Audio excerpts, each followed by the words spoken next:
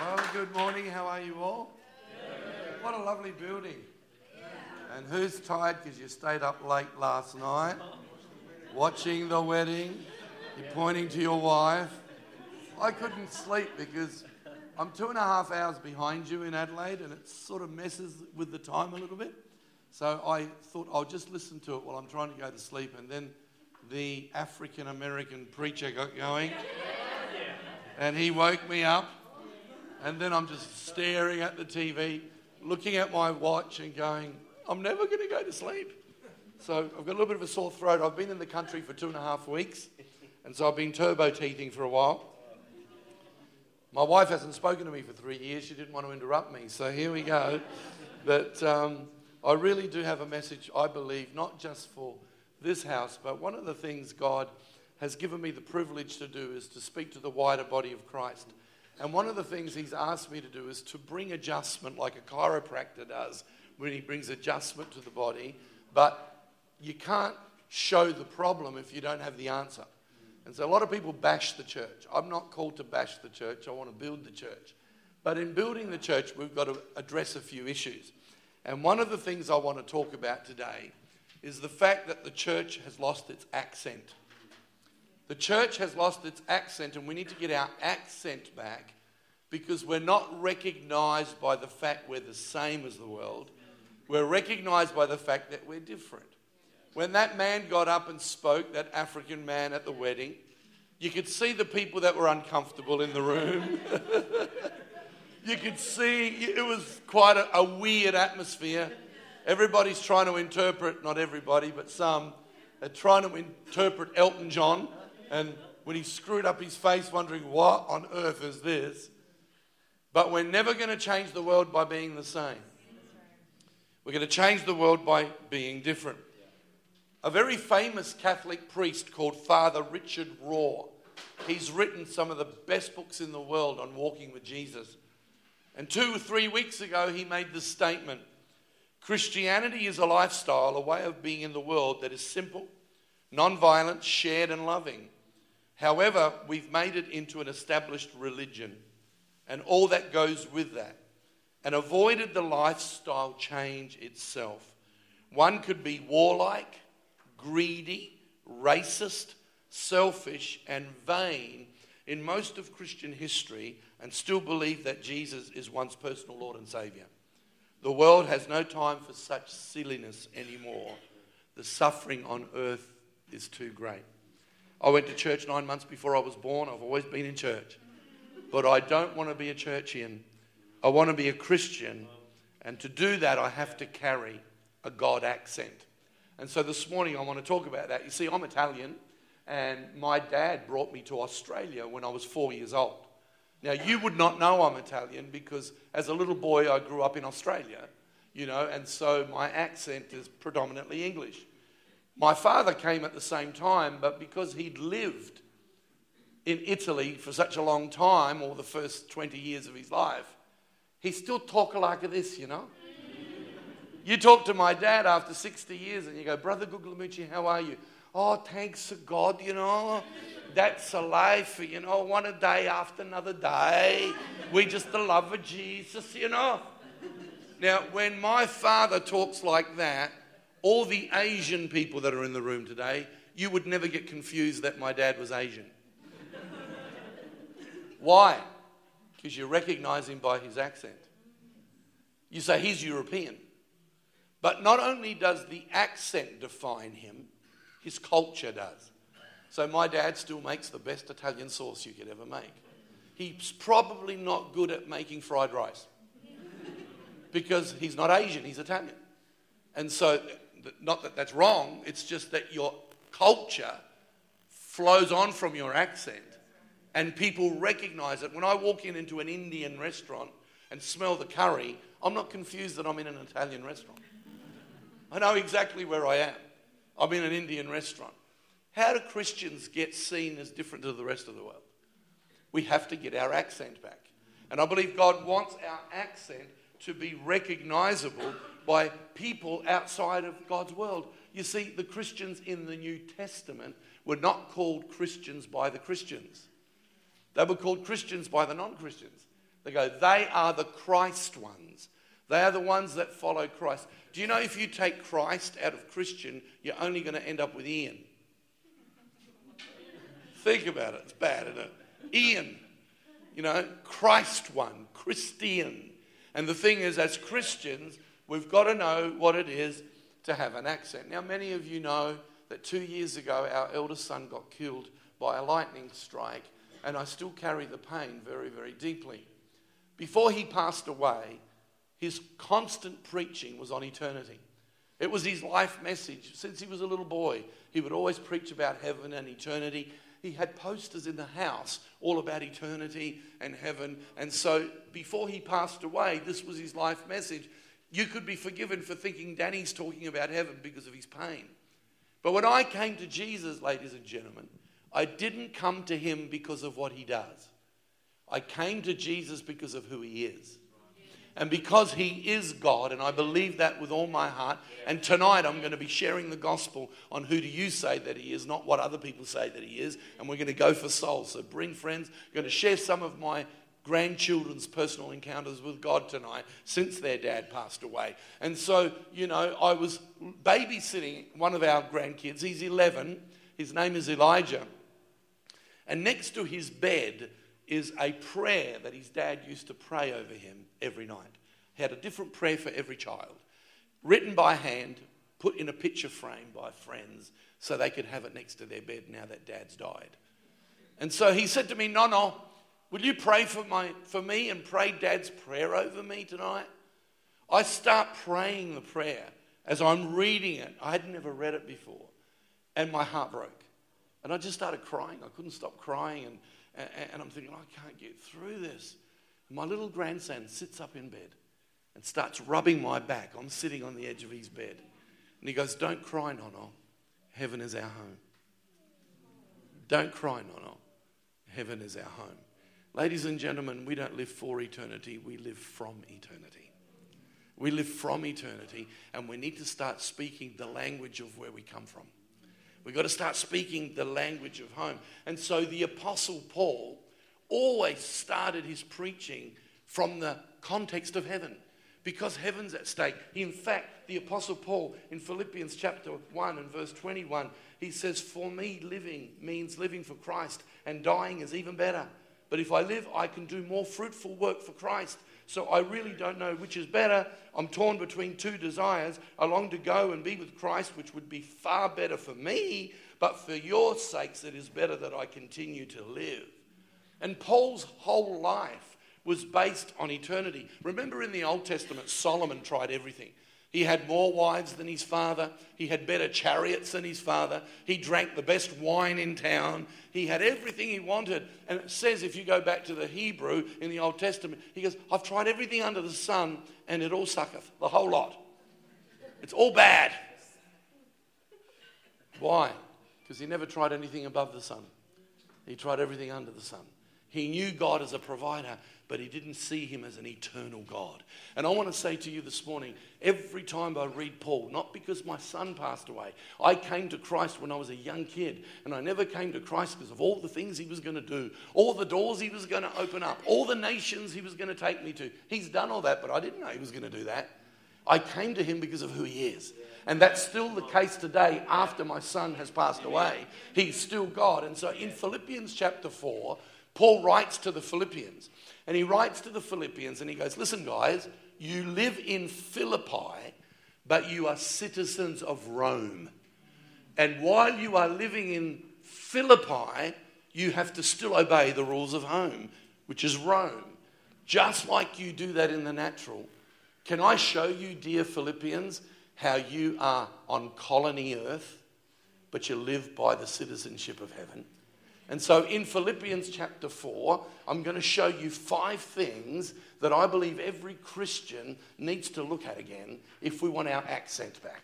If we want to be recognized for the fact that we are genuine Christians. And I can't explain it all in one meeting, but I know I can back this up with more scriptures. The whole Bible is written from the context of eternity. You'll see it even in the passage. Philippians 4 verses 1 to 9. "Therefore, my dear brothers and sisters, stay true to the Lord. I love you and long to see you. Dear friends, for you are my joy and the crown I receive for my work. Listen to this. Now I appeal to Euodia. I don't know how to pronounce that name. I think she was in Star Wars, but I'm not sure. I appeal to Euodia and Syntyche. Please, because you belong to the Lord, settle your disagreement. And I ask you, my true partner, these are partners in the gospel, to help these two women. For they worked hard with me in telling others the good news. They worked along with Clement and the rest of my co-workers, whose names are written in the book of life. There's the eternity thing, right? Always be full of joy. Rejoice in the Lord. And again, I say rejoice. Always be full of joy in the Lord. I say it again. Let everyone see that you are considerate in all you do. Remember, the Lord is coming soon. See the eternity thing coming through all the time. Don't worry about anything. Instead, pray about everything. Tell God what you need and thank him for all that he has done. Then you will experience God's peace. Not before. Then you will experience God's peace, which exceeds anything we can understand. His peace will guard your hearts and minds as you live in Christ Jesus. And now, dear brothers and sisters, one final thing. Fix your thoughts on what is true and honorable and right and pure and lovely and admirable. Think about these things that are excellent and worthy of praise. Keep putting into practice all you learned and received from me, everything you heard from me and saw me doing, then the God of peace will be with you. On Friday night, we talked out of Romans chapter 12, if you were there, about not letting the world squeeze us into its mold, but being transformed by the renewing of our mind. It's another way of saying we don't live by the culture of this planet, but we live by the culture of heaven. Here they are, the 5 points. Number 1 is the church needs to be in a spirit of partnership. It's not just going to a meeting. It's not turning up on Sunday and parking your blessed assurance on a seat and then get up and walk out and see you next Sunday. Christians should do life together in a spirit of partnership that makes the world go, wow. By this shall all men know you're my disciples, by the beautiful carpet in your new building. By this shall all men know you're my disciples, because the sound system is unbelievable. By this shall all men know you're my disciples, because you go to a church that's not far for you to drive on a Sunday, but you made the effort. No, by this shall all men know you're my disciples, by the love you share one with another. Here's 2 women who love the Lord. Do you know there's a lot of people that say they love the Lord that are not in church today because they've been offended. They've been offended by the church. You can't say you love Jesus and not love his church. They're inseparable. He said, I will build my church. You can't say you love your pastor and hate his wife. He would get up and say something very severe to you if you said that. Because Christ and the church are one, and we're meant to, in the New Testament, build up the most holy faith of one another. And so Paul comes and says, hey, those 2 women, they work hard. They are godly women, but make sure they fix their issue. Because heaven's at stake. Don't hang on to stuff. My son and I had a little bit of a fallout probably a year or 2 before he passed away. Left our church, went to another church, and there were issues because he was on staff and some of the staff members didn't quite see his God shape and you know, the politics that happen in church life. I think I stand before God and say I tried everything I could to direct him right, but in the end they left. I am so glad that a year before he passed away, we got together and we go, we can't let this stay where it is. We've got to be in partnership. We've got to be Christians and father-son loving relationship. I got asked to mentor the church that he now was in. And I ended up mentoring my son-in-law, my son and my daughter-in-law all over again. Even though there'd been a separation, they came together again, that unity between us, so that the week before he passed away, we looked at each other in each other's eyes, and I said, I love you, Chris. And he goes, I love you, Dad. But can you imagine this morning if that hadn't happened? Oh, heartbreaking would it be to bury a son that you didn't resolve. We don't get promised tomorrow. So we've got to not hang on. The Bible's very clear that we need to fight for our unity. The unity is not something we create. The Holy Spirit creates it, but we're meant to preserve it. And so if we're going to carry the accent of heaven, we need to be the best conflict resolvers on the planet. Right now, I spend about 3 days a week when I'm home with non-Christian companies doing mediation. And they don't end up in court and paying for lawyers because I'm doing mediation. Guess what? I use the Bible. And they go to me, did you get all this out of the Bible? I go, yeah.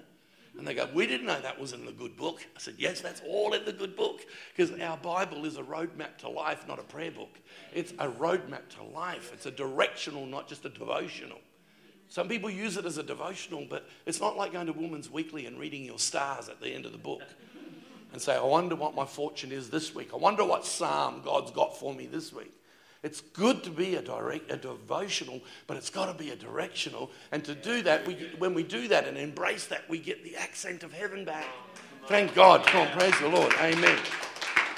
Number 2, it says, rejoice in the Lord. And again, I say rejoice. So number 1 is partnership. Number 2 is a positive faith posture. When my son died, I didn't feel like singing. I didn't feel like jumping around going, oh, Shunday, unbelievable. Presence of God. I felt terrible. However, listen to me very carefully. For me to rejoice, I had to re-choice.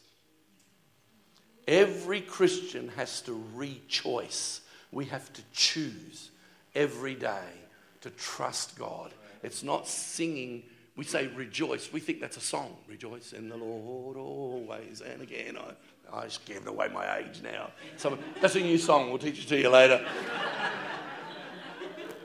I had to wake up every morning after my son died, and I had to re-choice that I would trust him, though the fig tree does not blossom, it says in the Old Testament, and there be no fruit on the vine, yet will I rejoice in the God of my salvation. You see, if I'm in partnership with you and I realize you're my brothers and sisters, no matter what goes wrong, we can fix it because we have the accent of heaven. We live from eternity. We are citizens of heaven. Then I can fix all that. But on top of that, I can rejoice every day to have hope, because if there was no eternity, why would you live 39 years and then drop dead? If there's no eternity, life just doesn't make sense. I'm going to be alive a lot shorter without my son than I was with him. So, rejoice in the Lord always. It's my fault, I'm sorry. If that's the Lord, tell him not to interrupt me, because I'm actually preaching right now. And so number 1, partnership. Number 2 is a positive faith posture. Rejoice in the Lord. Then he says, pray without ceasing. Pray without ceasing. How do you pray all day? I can't pray without ceasing. What does that mean to me? And I asked the Lord just recently, I said, Lord, how do I pray without ceasing? And this is what he says to me. 24/7, you need to have an attitude of reverence and dependence. Just be reverent that God is there anytime. He can tap me on the shoulder anytime. I can be driving the car. Now, if you're praying without ceasing and driving the car, don't shut your eyes, please.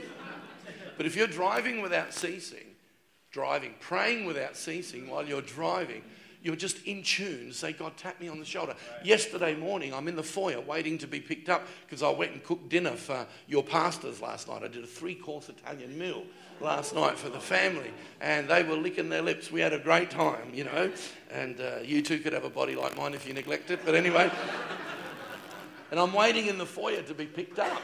And as I'm waiting in the foyer to be picked up, the Lord downloads 2 messages to me about the entitlement generation, that is not an age thing, it's a spirit. And it can be in every age group. And God downloads it. I can't wait to preach it, but I haven't fully prepared it yet. Why? Because I'm praying without ceasing. What I'm doing is I'm daily dependence. I'm not doing my gig this morning and then get out of here and get on with the rest of my life. That's a performance. We don't need a performance. We need an impartation. And if we're going to have an impartation, my friends, let me tell you, we've got to pray without ceasing, which is a posture of dependence. God, I'm one decision away from becoming a total idiot. One decision. And so I'm dependent on you. And Lord, I am reverent before you because that requires humility.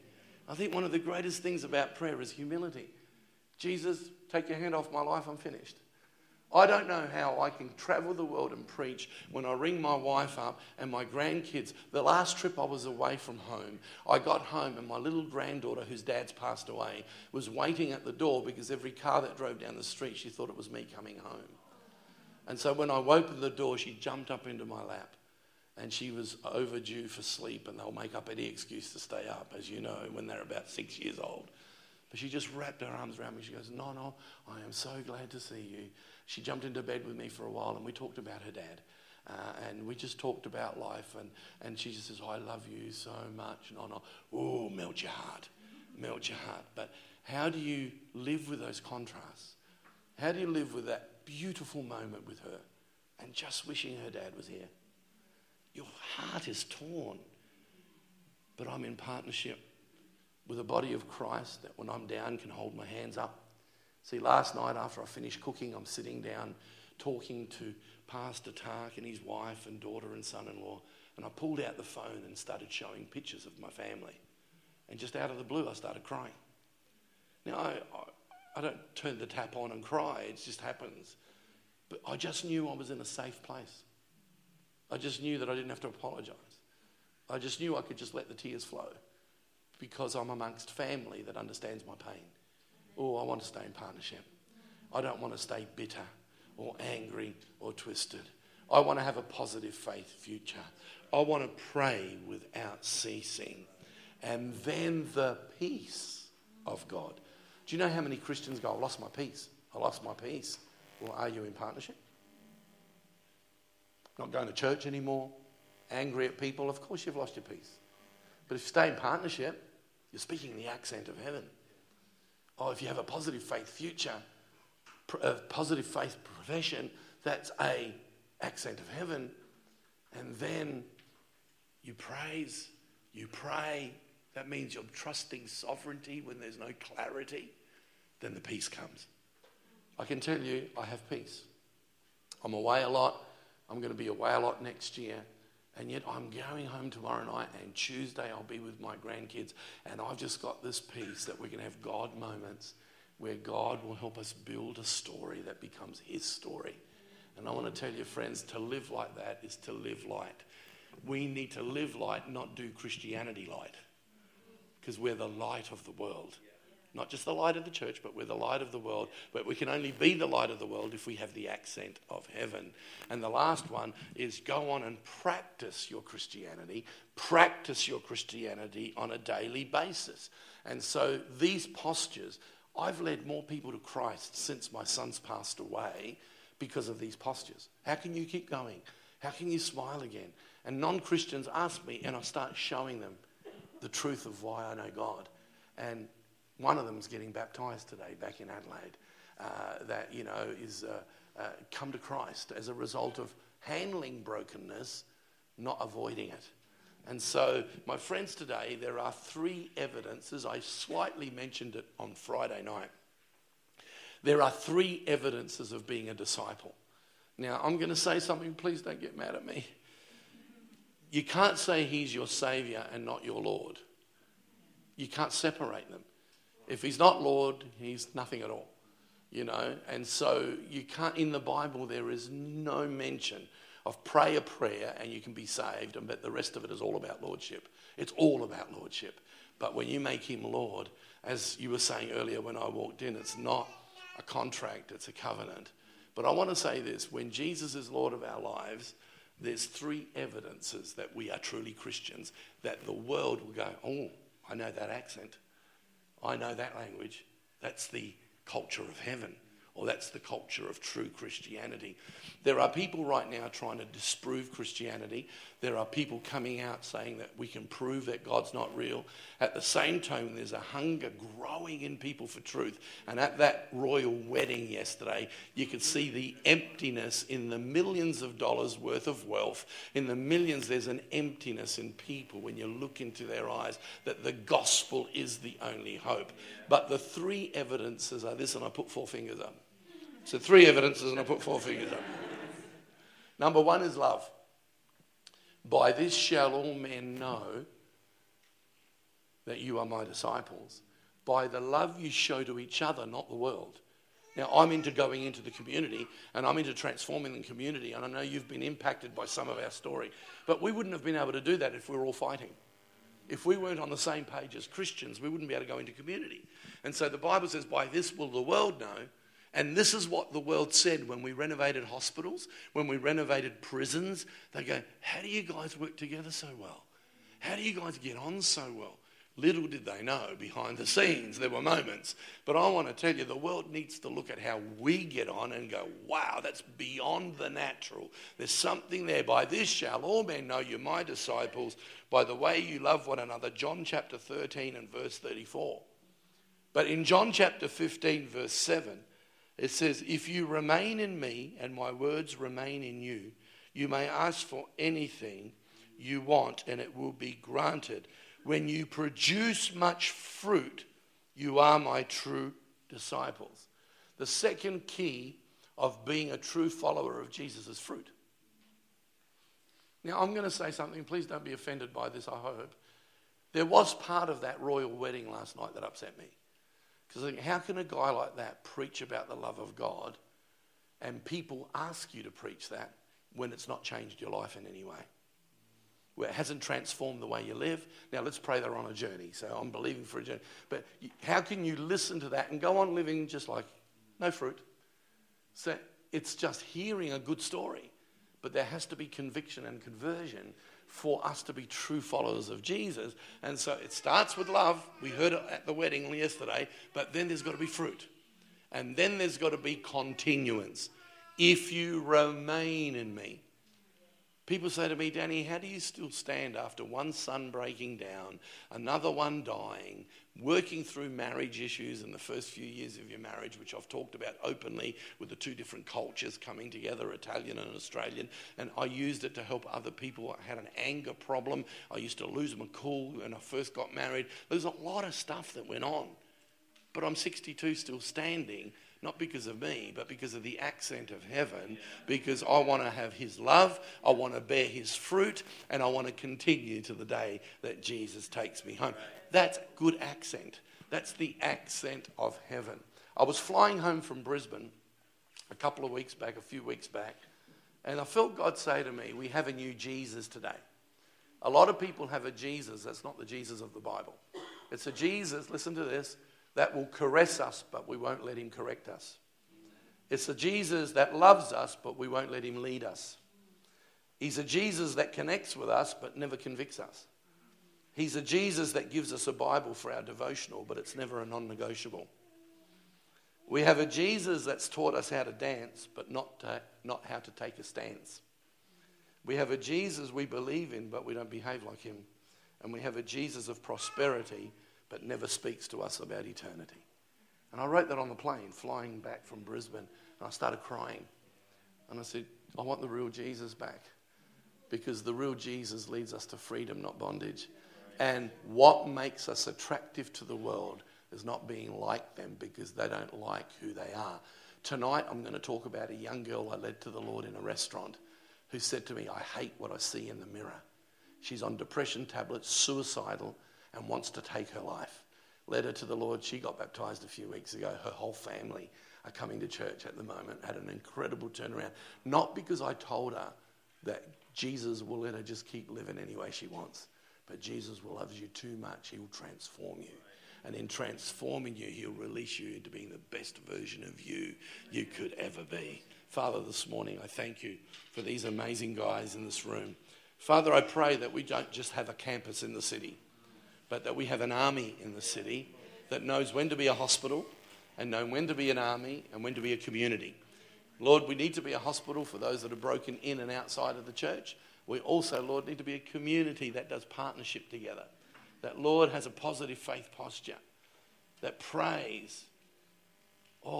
That practices your word. Trusts you implicitly. And Lord Jesus, I just pray that we will be that army. That when we go to war in the spirit, people will see the freedom that we carry and that we can bring that freedom to them as well. While every head's bowed and every eye closed, I believe there's somebody here that it might only be one or two that it's Christians that have hurt you. It's Christians that sometimes have just done such the wrong thing by you that you love Jesus, that's why you're in church. You love Jesus, that's why you're here. But there's still pain of what went wrong or shouldn't have happened. And God actually wants to do a supernatural work in his time. I'm not asking it to happen today unless he wants to, but in his time where God's going to restore that broken thing that's been so broken that it's like to the sideline. It's not in the center of your life because you don't know how to handle it.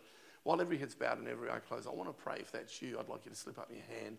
And I'm just going to pray that God will heal that today. We'll begin the healing process and that you will be made whole and restored. Just while every head's bowed, please, every eye closed. If that's you, could you slip up your hand? I'll see it where you are. I'm just going to pray for the restoration of that broken situation.